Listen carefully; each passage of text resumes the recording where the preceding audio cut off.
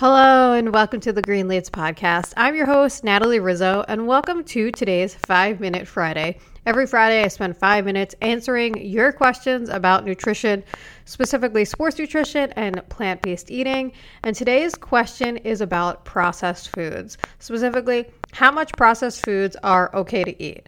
Now, before we jump into the answer, I want to remind you to subscribe, review, leave a rating, send me a message on Instagram. Let me know that you're listening. A rating would really help with the algorithm. So I really appreciate everyone who has done so far. Okay, let's talk about processed foods. Processed foods are known to be not so good for us. We hear a lot or read a lot about not eating too much processed foods. But what is considered too much? Before we talk about too much, let's talk about what a processed food is. So a processed food is a food that is not in its natural form. For instance, an apple grows on the tree, you pick it, you eat it. That is a whole food. That is not a processed food. But something like bread, for instance, is considered a processed food. It's not grown that way. Wheat is grown its own way, and then it's combined with other things to make something that is considered processed. Now, there's different levels of processed food, which is kind of one of the things I want to talk about.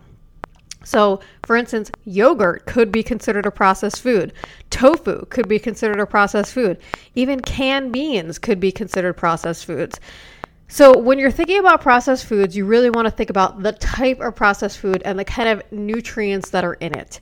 When we read a lot about processed foods and how they're not good for health, there is a lot of research about ultra-processed diets and how those contribute to things like obesity and chronic disease.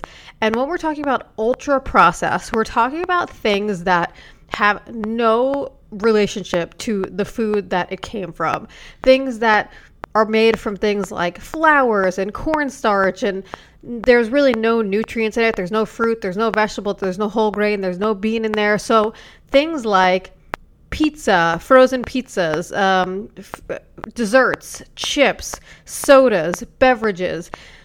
There's a lot of people who eat those things as the majority of their diet, and that is considered ultra processed. So I would say there is no research to show a certain percentage of the diet processed leads to more chronic diseases. So the original question, how much processed food is too much?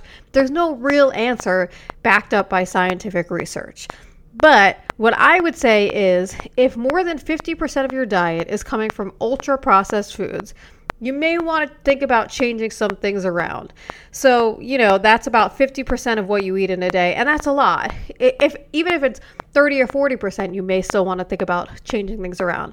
Now let's go back to the processed foods that I talked about in the beginning, things like tofu or yogurt or canned beans that are not necessarily in their original state because canned beans are canned with a little bit of salt, or tofu is a soybean that has been coagulated.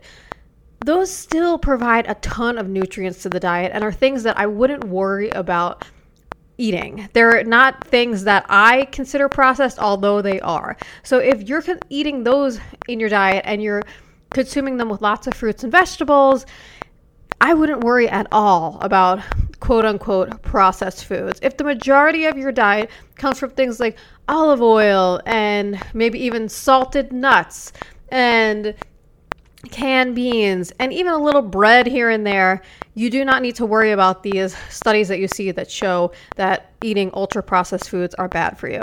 So it's really thinking about the type of processed food and what kind of nutrients are in it. If you're not really sure about the kind of nutrients in it, flip over the food, look at the food label, because every single processed food has to have a food label. You will not see a food label sometimes if you buy, for instance, an avocado. But if you buy a can of beans or you buy a block of tofu, you can flip it over and you can look at it. And you can see things like it has a lot of protein. It has not too much saturated fat. It has a lot of fiber. And then the nutrients that it has in it, you'll see things like maybe some iron, some vitamin D. Those are things you want to look for. If you flip over a processed food and you see no protein, no fiber, no vitamins, no minerals, that's the kind of thing you want to avoid and eat every once in a while. It's totally fine to eat those every once in a while, but don't make them 50% or more of your diet. So that's the lowdown on processed foods and how much to eat. Now, the other thing to think about is with this, I'm going a little over my 5-minute time here. for my athletes out there, sports products are considered processed foods, and you may eat them during a long run, during a long activity. That's okay because it does provide the energy that you need, and you're breaking that down really quickly. But if that's every single day, you may want to think about some natural fueling products. Things like having dates or some dried fruit. Now, it's hard to get that really simple sugar without having something that's a little bit of processed. Like, for instance, like a jelly or a jam, that's processed. It's got some sugar in it, some white bread, some sports drinks. You can make your own sports drinks. You can, do maple syrup or honey, which is also could be considered processed, could not. It's really coming straight from the way it's grown or the way it's made. But those are things that I wouldn't worry too much about because they are providing you with a reason for having them. Whereas something like chips or soda, there's not really a reason for having them other than they taste good and you want them. But the sports products do help you in your athletic endeavors. And I'm going to do another podcast on natural fueling sources, and I'm going to write a post about that as well. So if you have questions about that, send me a message. Let me know so I can cover it. Thanks for listening, guys.